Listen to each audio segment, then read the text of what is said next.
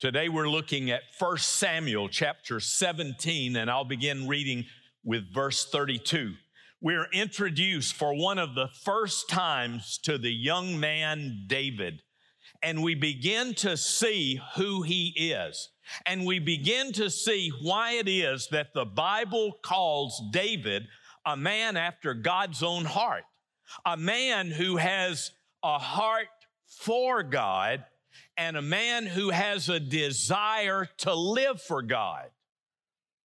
And so I want you to look at this passage of Scripture, and I want you to think with me about how we face the challenges of the giants in our lives. As we look at this young man, almost a boy, David, who faces the giant in his life. Here's what's happened. The Philistines, or Philistines, I call them both of them, they use the same word, pronounce it both ways. The Philistines came to Israel about 1200 BC. They came from the islands of the Mediterranean. About the same time, maybe a little earlier, the Hebrews came out of the wilderness on the east side of the Jordan, crossed the Jordan, and began taking the land. It probably was inevitable that they were going to have some skirmishes, both trying to occupy the same land. And so the Philistines had an army and the Israelites had an army. Saul was the king of Israel, and his army was against the Philistines. And the Philistines had a champion, a giant of a man, a great warrior who day by day taunted the Hebrew army.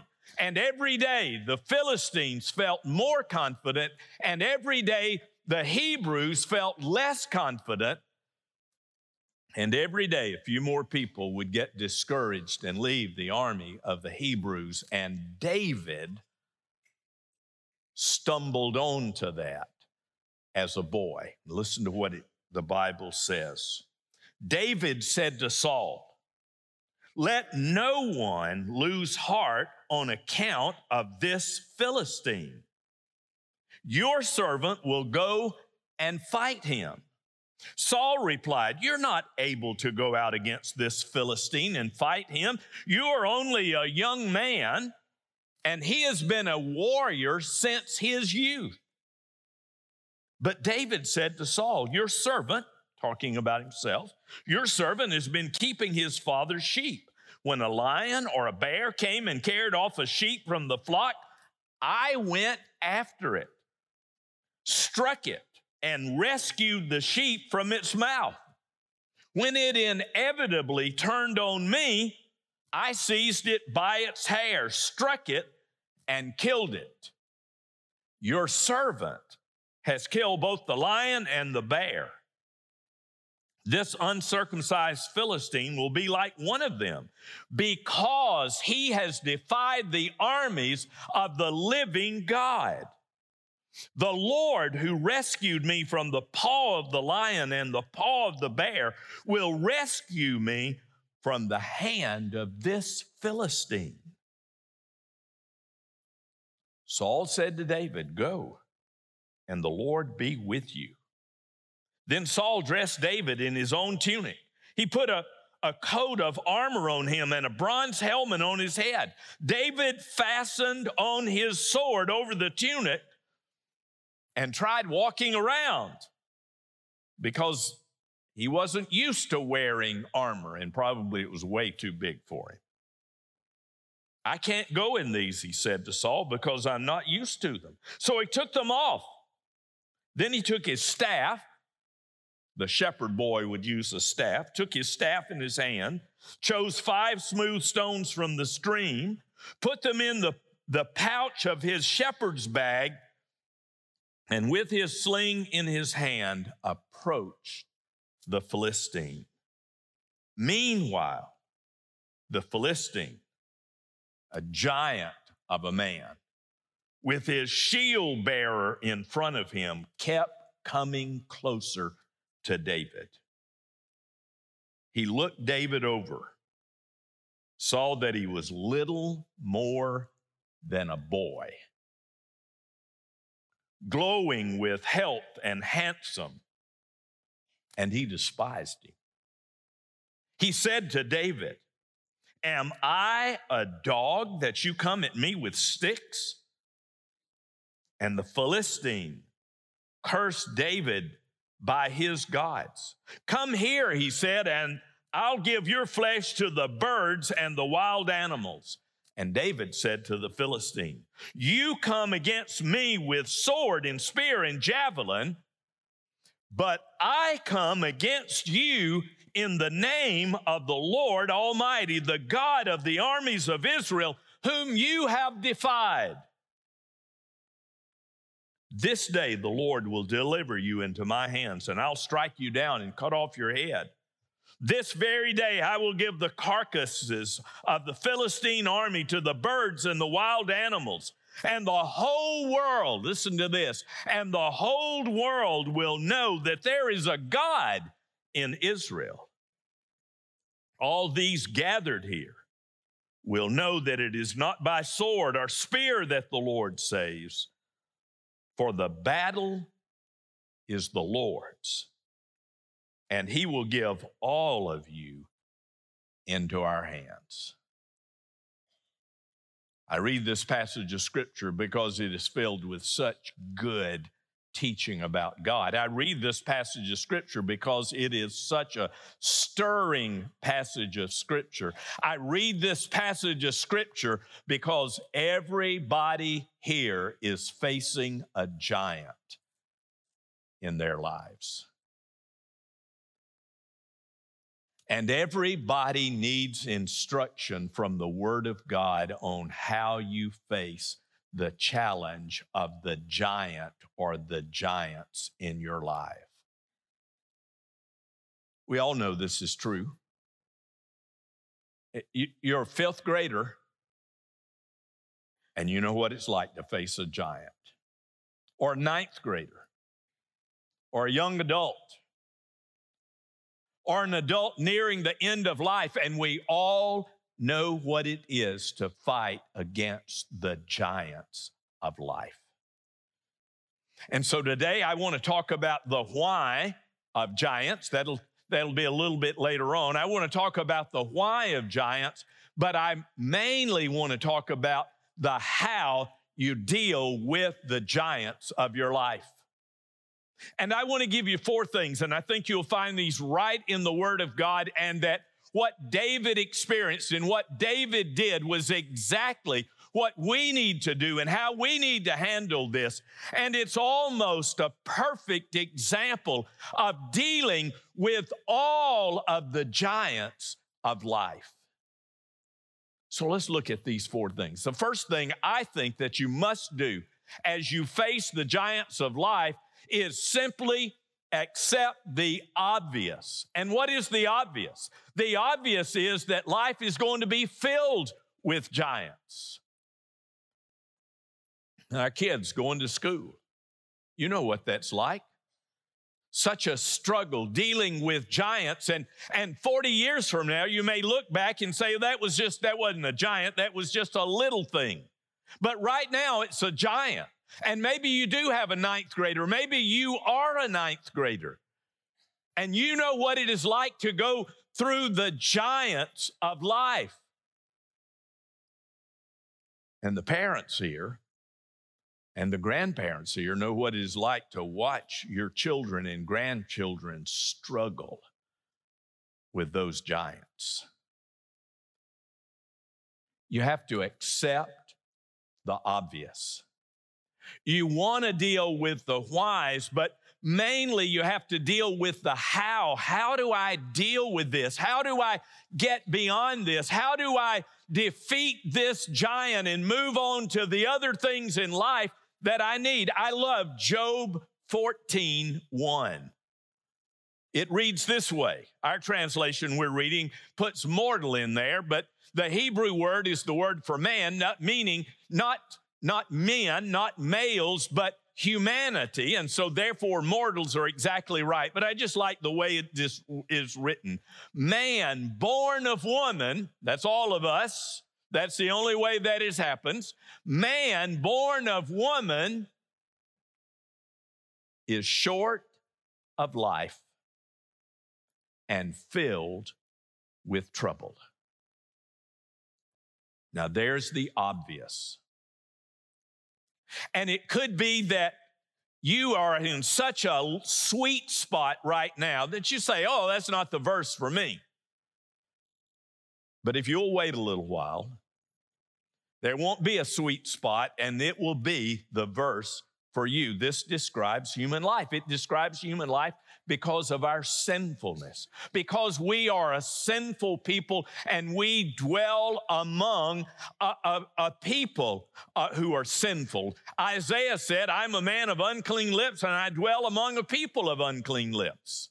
We live in that kind of world, and because our sin, because of our sin nature, because of our choices in the past, we struggle with the giants of life.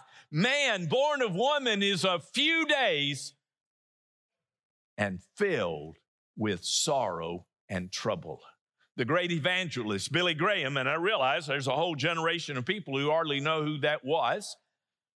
When he was 70 years of age, they asked him, Billy, what is it like? What do you think about life now that you're 70 years old? By the way, he lived to be over 90, but here's what he said at 70. He said, what do you think about, what has surprised you most about life? He said, it's brevity.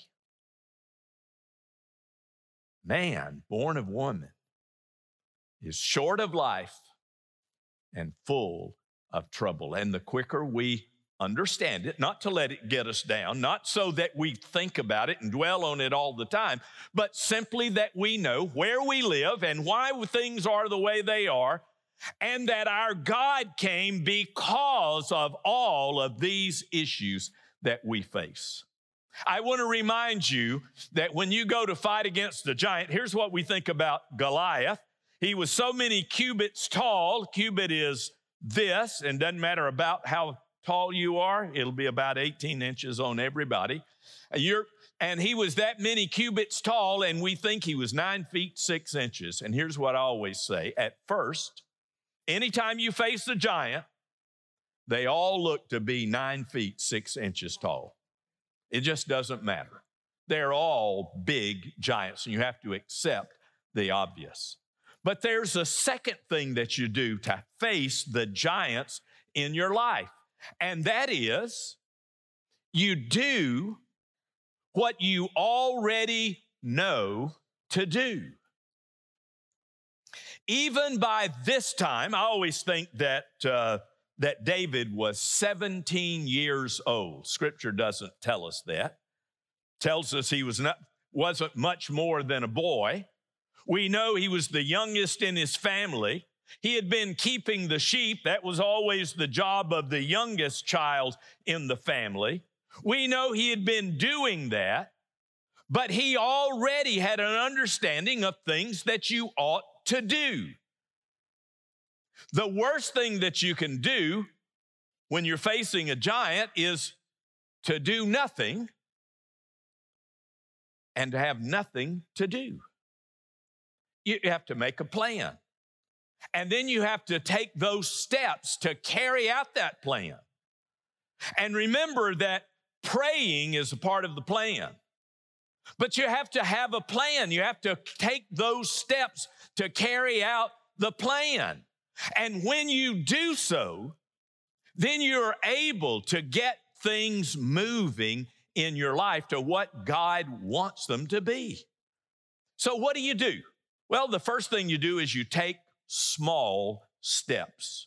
Now, I emphasize that because I want to take large steps, because I want to attack the heart of the problem. But most things in life, there are a number of steps that need to be taken, and we need to take some small steps to get us ready for them, to be able to do the things that we need to do, because most of the time we aren't ready to tackle the big thing that has to be done to topple the giant, we have to do the little things to get us ready. Most of you probably know the name Dave Ramsey. He's become very famous. He is a Christian. He does Christian financial counseling. Not really planning, just counseling. And he has become very famous basically because he tells you two things you need to do. They're as obvious as it could be. You listen to Dave Ramsey and you say, I knew that. Why didn't I tell half the world about this and become famous about it? We all know this stuff. So what does he tell us to do? He says everybody needs to have an emergency fund.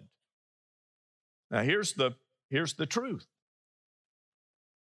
The majority of households in America basically have no net worth. And in America, most people live from one payday to the next and have no margin and no emergency funds. And Dave Ramsey just states the obvious. There's a time coming you're going to have to put tires on that car. There's time coming when a transmission is going to go out. There's a time coming when somebody's going to get sick and there's going to be an emergency and you need an emergency fund. So I'm listening. I forget what I was listening to, but there was an interview with Dave Ramsey or maybe one of the other people that works with him.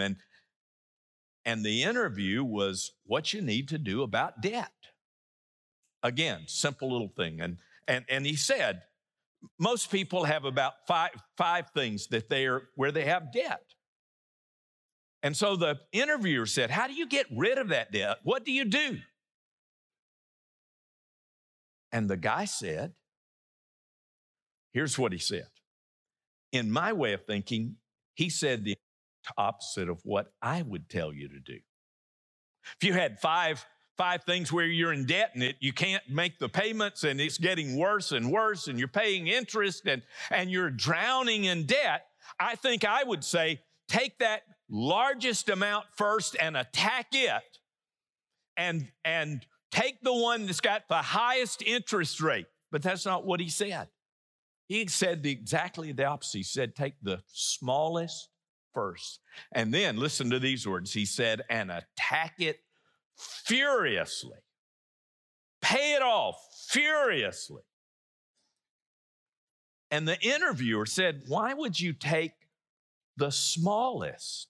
Why wouldn't you take the one with the highest interest rate? And the guy said, I want people to have some success. And then you can take this amount of money that goes to this minimum payment and you can pull it then for the next smallest amount. And then you attack it furiously. He was just saying, take small steps. And a lot of times in life, that's what we'd have to do. And many times, it is the most important thing to do because little changes. Think about your behavior. Think about those issues in your life. Your language needs to be cleaned up, or your attitude needs to be changed, or you need to quit living out frustration and impatience. Sometimes the smallest things will produce the greatest results. And then do what you know to do. And one of those things you do is you readjust along the way. Because nobody can make a perfect plan. Sometimes you need to readjust. Think about David. David's got a plan. There's a giant. I'm going to go out and fight against the giant. Saul, who looked like a king, David didn't. Saul looked like a king. He's described as being head and shoulders taller than everybody else among the Israelites. He just looked like a king. So Saul puts his armor on David. I always see something different, and the place that I always get the most insight is by reading Scripture out loud. So in reading this Scripture out loud over the last few days, I saw this, how ludicrous it must have been. David, a boy, not filled out, not a grown man, not as big as his brothers. When Samuel went to anoint David as king, he didn't know he was going to anoint David. He was just sent to Jesse's household. Jesse had 7 sons. Samuel got there. He found the firstborn son. Samuel said, "This man looks like a king." And he was ready to anoint him. And the Lord said, "No, this is not the one." So he goes to the number 2, number 3, number 4, number 5, number 6. And the Lord doesn't say any of those are the one. And in exasperation, Samuel says, "Jesse, do you have anybody else?" And they bring in David. And the Lord makes it clear. And by the way, what do you think why was David the one? It's because he had a heart for God and a heart like God. Remember, that's the goal of the Christian life, that we become like Jesus and that we have the heart of God within us and that we have a heart for God. David was indignant. "You have defied the armies of the living God. You come to me with a sword and a spear and a javelin, but I come to you in the name of the Lord God Almighty." There's that heart for God. David was a man after God's own heart. And it must have looked ludicrous. David over here, and "I can't wear this armor. I think he means it didn't fit. I'm not accustomed to it." So he takes it off. He readjusts. He takes his staff and he takes his pouch and he puts 5 smooth stones from the stream in it. And he takes his slingshot, and he goes out to fight against the giant. And what was he doing? He was doing what he knew to do. And what did he know to do? When the lion and the bear attacks the sheep, the lion, the giant, was attacking the sheep of Israel. You go out and you fight for it and you attack. And David had done that, and he defeated the lion. The lion and the bear, if you start taking their food from them, they're going to attack you. When the lion and the bear attacked me, I struck them down and I killed them. Remember I said we'd talk about why is it that we have troubles? And by the way, I never tell anybody why troubles come. I don't know. I don't know where you are. I don't know where I am. There are all kinds of things I don't know, but I do know this. God will take the troubles of today and use them to give you confidence and power and encouragement for the troubles that will come tomorrow. So you think about the 5th grader who is struggling with the giants of peer pressure and all kinds of things in school. And God is going to use that to strengthen the 5th grader for the times when he faces the bigger giants. Now, is that the way it always happens? I don't know. That's the way it happened here. David might have been saying, "God, why do I have to fight lions? Why do I have to fight bears?" I mean, you could give all kinds of answers. That's just naturally what lions and bears do. They attack sheep. Why do I have to do that? Well, what we know is that God used that for the bigger giants that he was going to face. I would encourage you. I would encourage myself. But I would encourage you, as best you can, when you struggle with the giants of life, that you say unto God, "God, I didn't want this. I wouldn't have planned this. I never had this in mind." All that will be true. But God, I'm going through it, and I want you to use it for good. You promised me you would do that. And God, I want you to do that. There's a third thing of how we deal with the challenges, the giants of life. We invite God into our problem and to our needs. I want to remind you, nothing is too big for God and nothing is too small for God. Now, I never hear any of you say that that's too big for God. God can't do that. But I do hear you sometimes say that's too small for God, and I don't want to take all of my troubles to God. I want to say to you, there is nothing too big for God and nothing too small for God. What does the Bible say? God says, cast all your troubles on me because I care for you. The Bible says, don't be anxious about anything, no matter how small, how large, but be prayerful in everything. So there's nothing too big for God and nothing too small for God. And we need to invite God into our lives. We need to pray. We need to seek Him. We need to let Him be in control of. I think this is a truth, and I would encourage you to circle it on your sermon sheet. And that is, anything you try to do apart from God, anything you're going to do on your own and you leave God out of your life, is probably going to be too big for you, or else you're going to do something that's wrong. But anything you invite God to be a part of is really going to be fairly small, because you've invited God into your life. David is telling us about God. He's teaching us about God.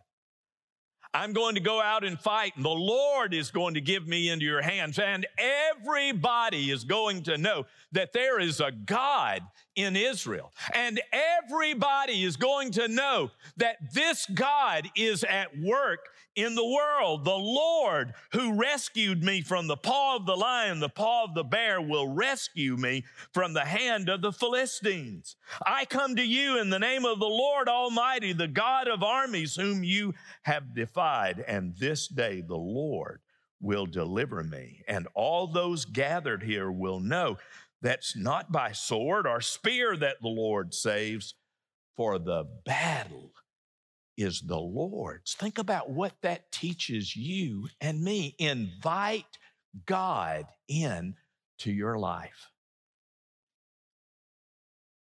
And then let God lead you. Let Him show you what the first step is and what each successive step is. Now, some of you want to have a full-blown plan before you take a step. That has not been the way I have experienced God. The way I've experienced God is, Waylon, I want you to put your faith in me, and if you'll take a step and you'll do what I told you to do and you'll be obedient, I'll show you where step 2 is. And for my life and the way God has worked within me, that's the case. But I need to take the lead. Proverbs 3, 5, and 6, trust in the Lord with all your heart. And don't lean on what you can figure out. In everything, in all of your ways, in all of the things that happen in life, in all your ways, acknowledge me, and I will show you how to go and where to go. Let God lead. Do you know how much power? Do you understand what you have? Do you understand what you have as a Christian? I'm always amazed that we will talk about, I am weak and poor and can't do much and all of those kinds of stuff. I'm always amazed at churches that say those things. We're just a small church, or we're just a poor church, or we're just a weak church, or we don't have very good leadership or something. I'm always amazed. Do you understand what you have? You have the presence of God in the church and in your life. Jesus said, I'm going to go away, and it's a good thing for you that I'm going away. Because when I go away, I'm going to pray the Father, and the Father will give you the gift of the Holy Spirit. Jesus he limited himself. He could only be in one place at one time. He couldn't be in Galilee and Jerusalem at the same time. He limited himself to his humanity. So it's good for you that I go away, because I will pray the Father, and he will give you the gift of the Spirit, who will be with you always. Do you realize you have the power, the presence of God in your life? Do you realize you have the power within you that raised Jesus from the dead? That's what Paul says in Romans 8. You have the power within you that raised Jesus from the dead. If that's the case, then you and I need to look at those giants differently. When we are devoted to God, when we obey God, when we open our lives to God, when we say to God, God, I want you to be in control, then there is no giant too big for you. Then there is nothing that is beyond what God can do within you. Do you recognize you have the power of Jesus, the power that raised Jesus from the dead in you? And do we as a church see that? There's the third thing you have, and that is you have a God who wants you to pray, and here's when you do pray. In John chapter 14, when he said, I'm going to pray the Father, and he will give you another counselor, the Spirit of truth. He said, whatever you ask in my name, I will do it. Do you realize the power that you have to fight the giants of life? A couple of months ago, I remember the United States sent up the James Webb telescope.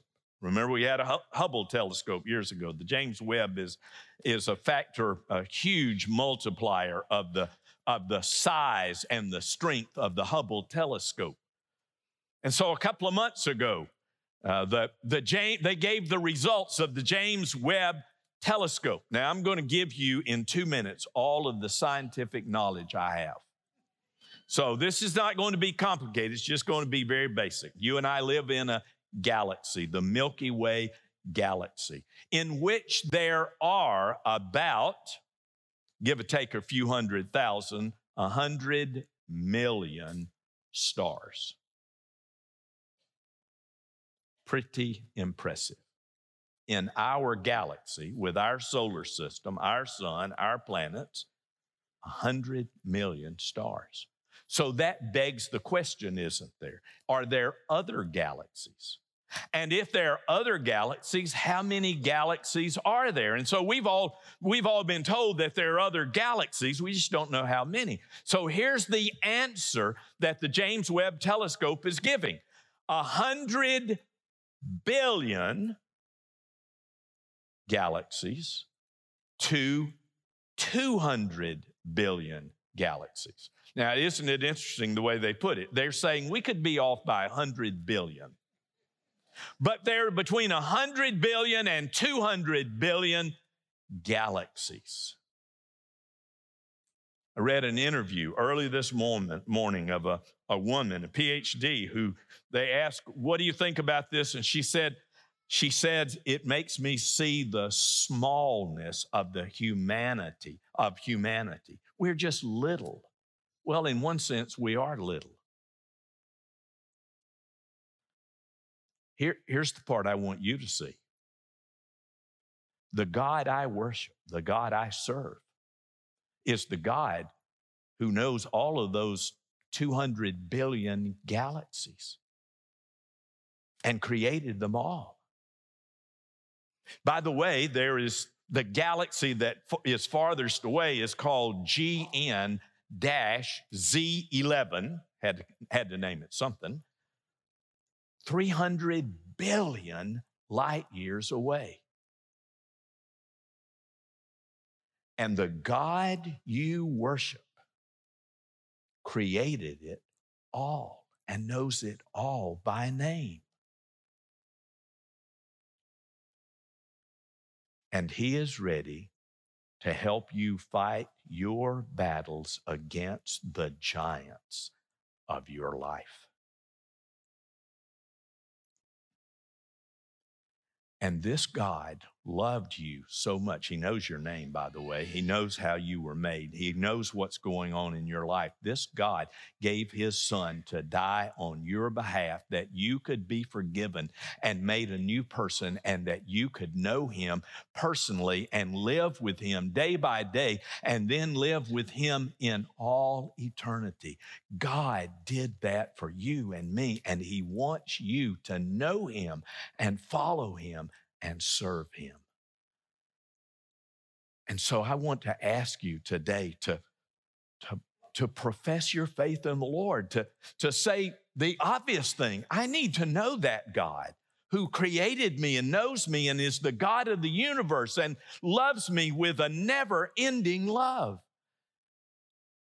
And he has invited you to know him. God loved you so much that he gave his one and only son, that if you would trust in him, you would have eternal life. So I'm going to pray, and then I'm going to ask you to walk to the front and make a public profession of your faith in Christ, and others of you to pray about the giants that you're dealing with and pray with the pastor. Let's stand together, please, and I'll pray, and as soon as I pray, it'll be time for you to come, and you are invited to come. God, we love you, and we thank you for loving us. God, how good you are. Thank you for not leaving us alone. Thank you that you have given us your Spirit, the Spirit of Jesus himself, to reside within us, who is with us forever.